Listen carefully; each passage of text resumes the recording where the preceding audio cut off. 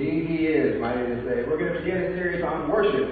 So I figured that Chuck probably can help us with that. Important thing we do as a Christian congregation. Sell tickets to Sunday's car wash, plan services around the NFL schedule, or serve up something better than tuna casserole at church potluck. Well, as important as that last one is, it is not the most important thing we do as a church. For those of you who said worship, ding, ding, ding, winner, winner, chicken dinner, worship is the most important thing we do. The most important action we take as a Christian congregation. Because of what worship means. So, what does worship mean? Sounds like that's what we're talking about. Worship. On this episode, Chuck Knows Church. Oh no. The beats per minute is down.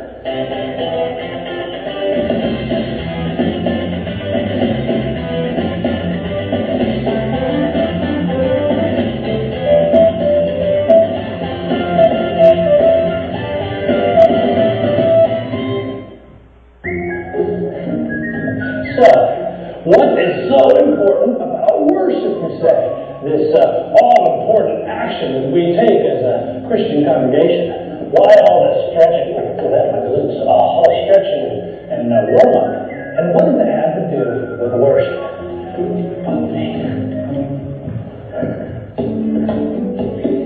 Well, the word worship comes from the old Anglo-Saxon word worthon. Worthon. To declare how much something is worth. Worthon. Pronounced worthon. Yeah, Norris has nothing on me. Worthon. All right. Ooh, I think I pulled the rotator cuff. The actual Old English spelling was written and pronounced worship. Worship. Try saying that 5 times real fast. Worship, worship, worship, worship, worship. It just rolls right off the tongue, doesn't it? No, it doesn't. It's too difficult, right? So, I know, hey, let's just clean up that funky spelling, make it easier on the old twisted tongue. So we did. And when I say we did, I mean they did, long before I was born. So they cleaned it up and the word became worship. Worship. Also important to remember, worship is an action. Now you're getting it. A-C-T-I-O-N. Action. That's what the early Christians thought anyway. Just check out these 3 Greek words from the New Testament, which all mean worship in English. They are sebomai, meaning to lift up high or to exalt. Proskuneo, meaning to bow down. And latrebo, meaning to serve. That's right. Verbs. 3 virtually unpronounceable verbs. Yes, action words. Meaning worship is not something we attend, but something we do. And these 3 Greek words, they all go together to lift up, to bow down, and to serve. All ways we act out our worship. All ways that we worship God. Action words, remember. So, reach up for sebomai. Bow down for proskuneo, and then reach out for latrebo. Okay? Again. Up and down and out and up and down and out and up and down and up and up. And down and down. All right. I'm going to hold this excellent. I'm going to not so much this as much as the whole thing. Because some of you may have met it or something. I don't get actually. Too many pancakes is all.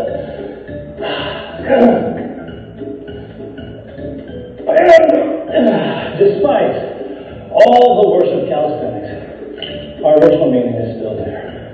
To declare how much something is worth. And at the top of our worth chart, no, not money or chocolate chip pancakes or even the church potluck. Of course, it's God. And that's why worshiping God is the most important action. The most important action that we take. I must go with this last bit. That's okay. Oh, if you would like to learn more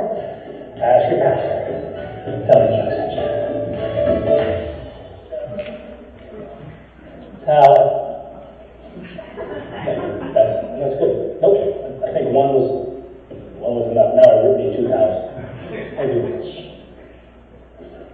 Did I look like Rocky in that first part?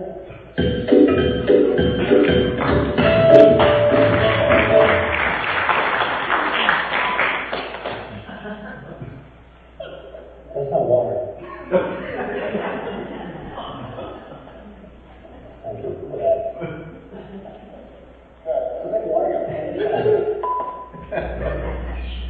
Chuck.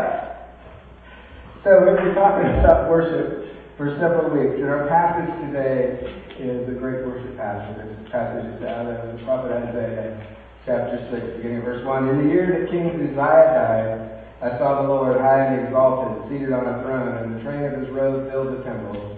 Above him were seraphim, each with 6 wings. With 2 wings they covered their faces, 2 they covered their feet, and with 2 they were flying, and they were calling to one another, Holy, holy, holy is the Lord Almighty, the whole earth is full of His glory. At the sound of their voices, the doorposts and threshold shook, and the temple was filled with smoke. Woe to me, I cried, I am ruined, for I am a man of unclean lips, and I live among a people of unclean lips. My eyes have seen the King, the Lord Almighty. Then one of the seraphim flew to me with a live coal in his hand, which he had taken with tongs from the altar. With it he touched my mouth and said, See, this has touched your lips. Your guilt is taken away and your sin atoned for. Then I heard the voice of the Lord saying, Whom shall I send, and who will go for us? And I said, Here am I, send me. It's the word of God for all people. Thank you. God. So worship, as we've talked about recently, is very simply and very clearly not for us. Worship is a gift that we give to someone or something else. And in society there are many things that are worship. But for us, in the Christian church, our worship is directed at God. And as Chuck mentioned, the origin of the word that we use for worship has to do with worth. We think about what something is worth and its value, and that provides us with what we worship in our life. And in Revelation, there is a lot of worship going on in Revelation. It's one of our great sources for teaching about worship. We hear this refrain from Revelation 4:11. You are worthy, our Lord and God, to receive glory and honor and power, for you created all things, and by your will they existed and were created. Worship is for God. Worship is for God. And it's easy for us to get distracted from that. You know, a couple of weeks ago we talked about the interesting thing about religion is The interesting thing about religion is Hey, there you go. I knew you were right there. Because it's not us. The interesting thing about religion is not us. We make it about us, but it's not really about us. But the thing is that we form a lot of opinions in life. It's kind of comparison shopping is how we do stuff. If you're going to go out and buy some clothes, well, there's a difference between shoppers and buyers, right? How many people are shoppers? How many people are buyers? And I'm in trouble because Kit raised her hand both times. Shoppers tend to go and they check stuff out, right? You got a comparison. You got what about this one? What about this one? What about this? And compare. Buyers, we have a tendency to go,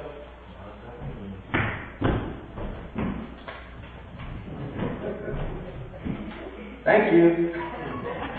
We go to get what we're after, and that's kind of the way that it works. It's the way that we do life, and it has worked its way into the church. Some folks have called it the worship wars, where we've had our own preferences become a battleground. Should we have contemporary worship, or should we have traditional worship? Should it be my favorite style, or is it going to be your favorite style? Music often gets in the middle of that. We think of worship as only music, when worship is far more than that. It's how we live our life as, it's an action, it's a verb. But please know that there is profound worship in every style of worship. But having said that, if we're going down that road of style, we're headed to the wrong place, because we're going to our preference. And that's not what worship is for. I don't worship what I decide is the right thing. I worship God. I worship God Almighty. So I'm supposed to be heading down His road to meet Him. And worship is to be an offering to Him. It's not about what my preference is or your preference. It's something else altogether. It's the offering of our very best selves to God. The sun cannot compare to the glory of your love. There is no shadow in your presence. No mortal man would dare to stand before your throne, before the Holy One of heaven. It's only by your blood and only through your mercy, Lord, I come. I bring an offering of worship to my King. No one else deserves the praises that I sing. Jesus, may you receive the honor that you're due. Oh Lord, I bring an offering to you. That's the goal of worship. It's why in Revelation there's a lot of bowing down going on, because when you're in the presence of God, it changes everything. And there's a deep biblical tradition of worship, of giving our best offering, our first offering, our fruits of the harvest to God. It's been going on since the days of the temple. It's been going on a very long time. We worship on the first day of the week. Sunday is the first day, not the last day. God's people were instructed to bring their first fruits to the temple to God. So worship is an offering of our very best selves, our real selves. God knows who you are. Bring who you are. Don't bring somebody else. But bring your real self to God. And in our passage today, we see Isaiah providing us with an awesome picture of worship. Holy, holy, holy is the Lord of hosts. The whole earth is filled with His glory. He's overwhelmed by the beauty of what he encounters. There's nothing other than the experience of praise, an experience of worship. Then something happens. In authentic worship, this happens. You experience the holy. We see ourselves in a different way, and then immediately Isaiah recognizes and says, woe is me. I am an unclean man, and I live among an unclean people. When we're in the presence of holy, we understand suddenly, oh my gosh, the best that I can do isn't good enough for the holy and pure God. When we enter into worship, we experience that change, and it's transforming for us. And that's the purpose of worship. It's not that that's what it's for, because our worship is God, right? But if you encounter God, if you're worshiping God, it cannot help but transform you and me.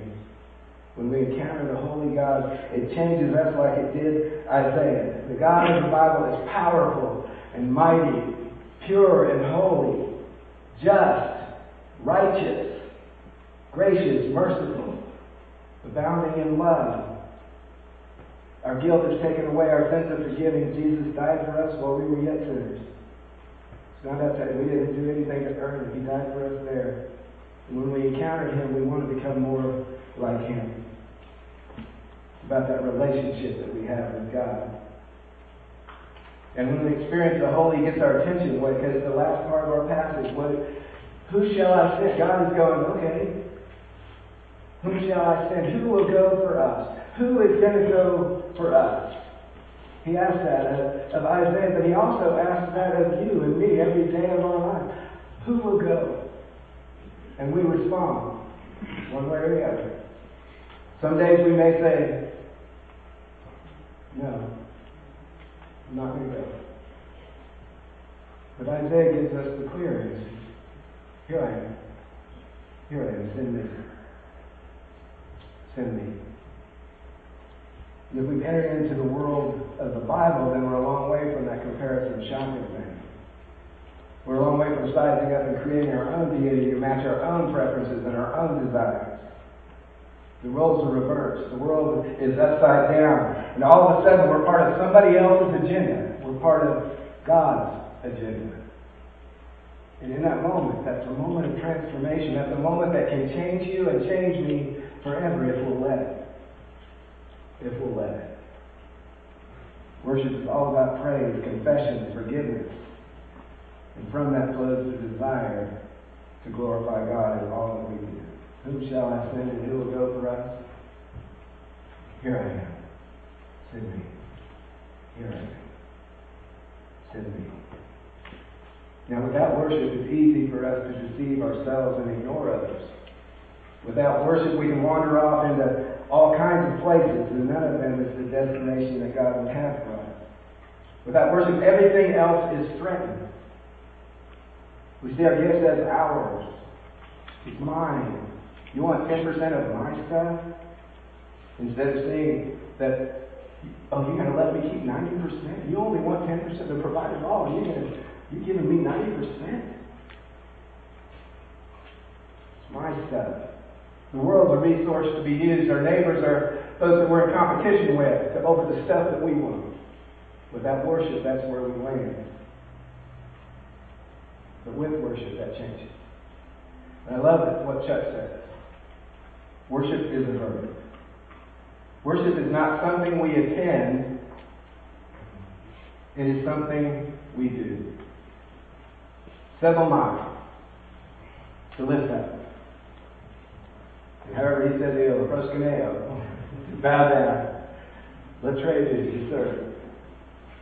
Lift up, bow down, serve. Lift up, bow down, serve. That's what we do, right? Lift up, bow down, and serve. We will embrace that. It will transform our lives.